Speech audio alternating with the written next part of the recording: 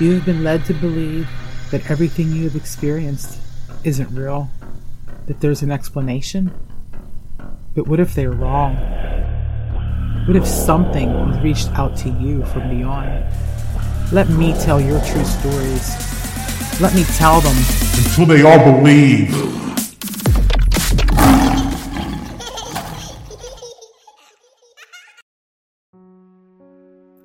Hello everyone, welcome back to Paranormal and Supernatural True Stories.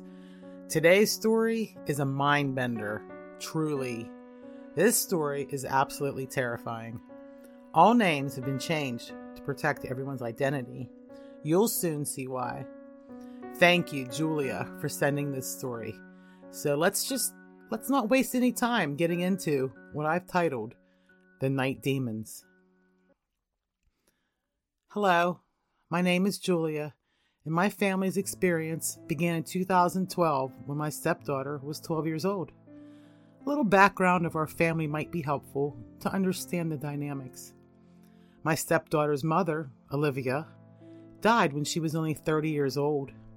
At this time, my stepdaughter Claire was only 3. Unfortunately, she remembers very little about her mother. She says she remembers her perfume and her smile, her laugh, but little else. I came into Claire's life when she was 6 years old, and I fell in love instantly with this sullen little girl. Unfortunately, she did not feel the same for me. Claire was a very quiet child, mostly playing by herself, chattering away, playing with her dolls and toys, and if anyone tried to participate in playing with her, she would just simply quit the activity and move on. No amount of begging would change her mind. One day, when she was about 7 years old, I tried to join her in playing with her dolls, and she said, "She doesn't want you here. You can't play with me." "Who doesn't want me here?" I asked. She said, "She," and she pointed toward her bed. I took this as rejection, but looking back, I have to wonder if this is when the activity began. Claire had no desire to be with other children, although she seemed fascinated just to watch them. Her dad and I moved in together about a year after we met. Claire seemed indifferent to this, and I figured indifference was better than anger. I made every effort to include her in everything, and yet she remained in her head. We decided to get her some therapy, hoping maybe to open her up. Her dad said she was outgoing before her mother died, and then it seemed like a switch went off and she was a different child. He had tried therapy, but for reasons I'm not going to mention here, the therapy had to stop, and it didn't seem to help then. We were hoping now that she was a little older that she may respond a little better. Also, we were trying to have a child too, so we were hoping that the news of a new baby might brighten her life as well as ours. The therapy seemed to help her communicate better with us about how she was feeling, and the therapist said that she was just simply a quiet child. He did not find any serious reasons to worry. But at least there was more of an open dialogue now, and we were happy with that. Until she used that open dialogue to express to me that she did not want me around, that she would be happy if I left the house. My mind was blown. My husband said, "It's just a phase, be patient."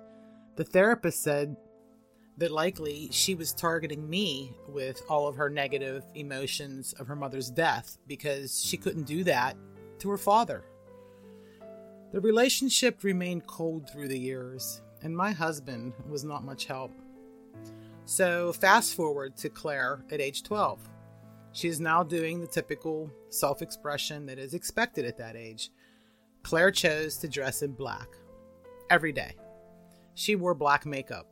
This was not allowed by us. She would do this at school without our knowledge, as makeup at age 12 would not have been allowed. Her hair was already naturally jet black. Her father was terribly upset by this change in her, but I kind of expected this. Her social life improved, however. She found a group of older kids that dressed like her. We were not happy about that. These kids were 16 years old and older, while she was only 12. There was another girl, though, that hung out with them that was 13. So Claire would always say, but Jessie will be there. And mostly we know she would sneak to see these older kids. I just wanted to give that little prehistory because I think it's important. Also, my husband and I were extreme skeptics when it came to anything paranormal. Notice I said we were. As I write this, it's odd to me to remember thinking that way. How small-minded we were and how dangerously careless that was. So the paranormal events began in the winter of 2012. At first, I began to have nightmares. And not just bad dreams, but full-on sweating, thrashing, and screaming until my husband would wake me. I even injured him a few times as he tried to comfort me. I would remember none of it, though. At first. Only the absolute terror that I felt. This would happen about 3 to 4 nights a week. I sought medical attention for this, but nothing helped me. I went for several sleep studies, and during those, I slept peacefully every time. My doctor gave me medicine to take before bed, but this medication made it so that I couldn't wake from the terrors as easily as before, so I stopped taking it. My husband began traveling for work, and this was the worst time for me as now there was nobody to wake me. One night, I woke myself from the dreams, and there was Claire, standing in my bedroom doorway, just watching me. I turned the light on, and she just stared at me, kind of smirked, then turned and walked away. This was a disturbing encounter. So Claire was going to be away for the weekend, and I decided to clean her room, like a deep clean, walls, closet, everything. During this cleaning, I found some upsetting things in her room. These weren't just kids are curious about the paranormal things. These were rituals, conjuring techniques, sacrificial methods, black magic and spells, Satan worship, and a devil's Bible. Like serious stuff. There were vials of different liquids, packets of dried herbs, several types of what I guess were animal bones, black candles, and just so many other dark objects. Normally, this type of thing wouldn't really frighten me.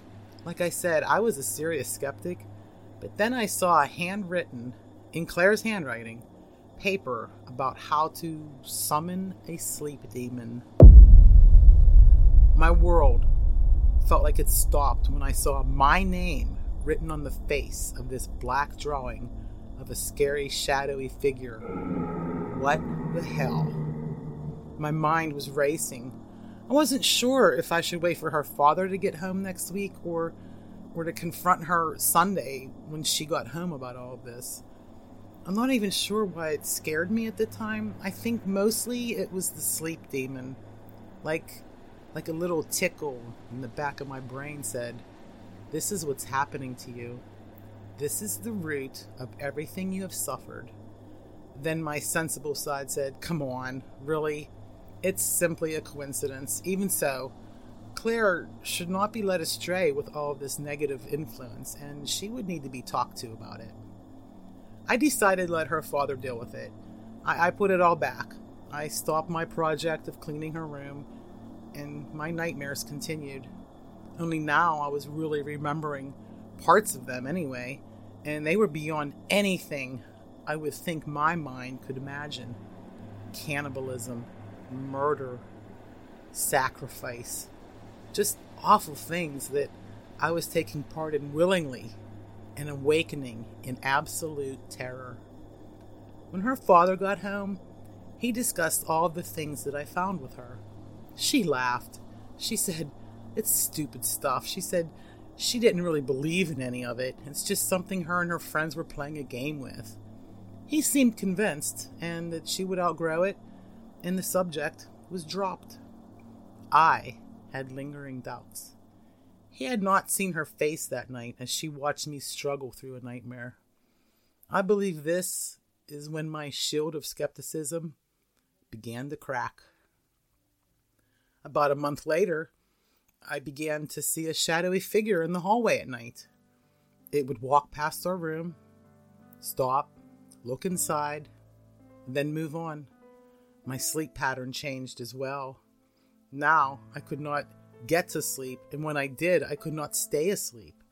So I would lay there and wait for the shadow to come. I woke my husband several times to see it, but he never saw it. He said that likely I was dreaming, and this went on for a few months, then abruptly ended with a nightmare. A dark figure in my dream said, "You shouldn't be here." A little while later, there was a terrible stench in our home. We could not find the source, but it was like rotting flesh, and sometimes it was like a sulfur smell. And we all smelled it. It wasn't constant though, and it was usually only late at night.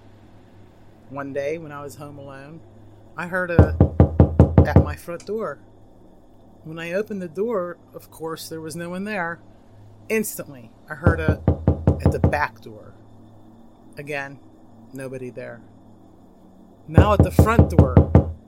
And as I opened the front door, the knocking came abruptly from upstairs. Like on the floor, above my head. I went to my neighbors, Shelley and Jake's house, and they came over to help search the house. But we found nothing. Being exhausted from my erratic sleep, I sat down and just cried right in front of the neighbors. Shelley sat next to me and hugged me. I explained everything that had been happening, including the stuff in Claire's room. She asked if she could see the stuff, so I showed her. She looked terrified. She said, "And you think this is all harmless because you don't believe in it?" I shook my head tentatively, yes. So she then asked me, "Do you believe in God?" "Yes, of course," I said. "And do you believe in the power of prayer?" "Yes, absolutely," I told her. "Well then," she said, "if you believe in all of that, you are foolish to think that this stuff has no power. All of this stuff has power just like prayer. It's like the opposite of prayer, the negative side. And do you realize there are demons in the Bible? Think of it this way. If praying to God has power and brings miracles, then prayer to Satan would be like trying to invoke a curse rather than a miracle, since the devil conducts mockery of the Christian faith." At that moment, the stench came, strong, and it was the last thing either of us remembered. We awoke a few hours later, on the floor in my kitchen, in a puddle of stinking water. Shelley said we needed to do something right away, and she looked angry. She helped me up and went to the door to leave, and angrily said, "Burn all those things in Claire's room." And I wouldn't let her hang out with those people anymore. I mean, what the hell just happened to us? And what the hell is that filthy water we woke up in? For Christ's sake, open your eyes and see this for what it is. "Well, what the hell is it, Shelley?" I yelled back, and she said, "You have been cursed by your stepdaughter." I just stared at her. She's lost her mind, I thought. Well, it was about a week later I found out I was pregnant. Our joy slightly overshadowed by our diminishing relationship. Claire seemed to welcome the news in a complacent manner. "Congratulations," she said, half smiling, which was more than usual. The pregnancy distracted us to Claire's behavior and activities, I suppose. Maybe it was a welcome distraction. I don't know. I could still hear Shelley saying that Claire cursed me and thought how ridiculous that seemed now. I was about 3 months pregnant when my husband had to leave for work for about a month. There was big money in this trip, and we needed it to prepare for our child. The first week he was gone, my nightmares came back, with an intensity that I cannot describe. One night, I awoke and was covered in sweat. I would have to change the sheets, I thought, as they were saturated in sweat. I turned on the light, and what I saw nearly made me vomit. My entire side of the bed was saturated, but not in sweat. It was blood. So much blood. I was losing my baby. I tried to get up, but I felt so weak, dizzy. At that moment, I heard laughing. It was Claire in her room, laughing and talking to someone. The voices began changing, and now it sounded like a crowded room of voices all around me. And then it all went black. I had lost my baby. My husband replaced our mattress while I was in the hospital. And Claire never even came to see me. After I got over the initial stage of grief, I began to get angry at Claire. I remembered her laughing that night, and something in my soul was telling me that her activities caused this tragedy. One day, while she was at school, I burned all the books and symbols she had. Anything I could find, I burned it. And she come home in a rage. She screamed that she hated me and that she has always hated me and that her dead mother hated me too. She admitted that she had cursed me with a sleep demon, and now she would curse me with worse. She said she had sacrificed my unborn baby as an offering, and then she stormed out of the house. I felt as if I had been slapped hard. My head was spinning. And trust me, I know how all this sounds. It sounds absurd, like a bad movie. I mean, who in their right mind would believe any of this? But I can tell you, I believe that she believed it, and I could hear the echoes of what Shelley had said. A prayer to Satan would invoke a curse. At this point, Claire would not come home. She was at her friend's house, and her father said maybe it's good for a few days until everyone cooled off. While she was gone, I couldn't think why she would hate me so much. I was never nothing but good to her, never overstepping boundaries, always loving her. And even now, my concern, through my anger, was for her well-being. One evening, Claire still gone, my husband at his office, I relaxed with a book on the couch, reading along quietly, and then, from the kitchen, I jumped from the couch, headed towards the kitchen to find nothing wrong. Nothing's crashed. Then, as I began to relax again with my book, was that a window? And then, what the fuck was happening? Then it occurred to me that it was probably Claire and her friends, so I ran outside. It was near dark, and I ran around the house, but I saw no sign of anyone. I ran to the back field, and there I saw, far out in the field, what appeared to be a deer, but not really a deer.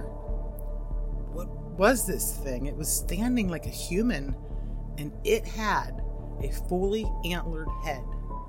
This had to be those kids in costume. I ran towards the deer person, and it never moved.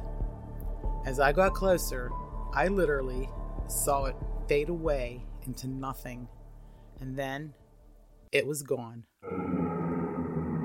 This I could not rationalize.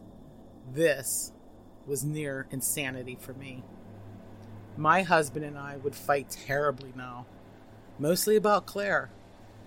And sometimes after a fight, she would shoot me a sneering glance, a knowing glance, a much older glance than any child her age should be capable of. I wanted her to see a priest. My husband called me a fool. I no longer wanted to be in the house with her there, and I realized something. I feared her. It was now about a year later. My marriage was all but dissolved. I had no relationship with Claire, and I basically avoided her. My sleeping had improved some, but not much. But mentally, I was at a breaking point. I decided it was time for me to leave. Sadly, there was just nothing here for me anymore. I told my husband I was leaving, but he was a step ahead of me, as he had an attorney draw up divorce papers. He handed them to me and said, "Get these signed soon. Let's just be done with this." This would be my last night in this house, and it felt like a weight had been lifted, except I didn't know what she had in store for me that night. I was sleeping in the den downstairs when, in my dream, that shadowy figure came and said, "You don't belong here. Leave now." I tried to wake up, but I felt as if I could not open my eyes, like I was conscious but physically unable to open my eyes. "You don't belong here." I struggled to get to my feet, and then my eyes opened finally. Then I ran out the door into the night. I stood there in the dark, staring back into the dark den. Then, movement approaching me.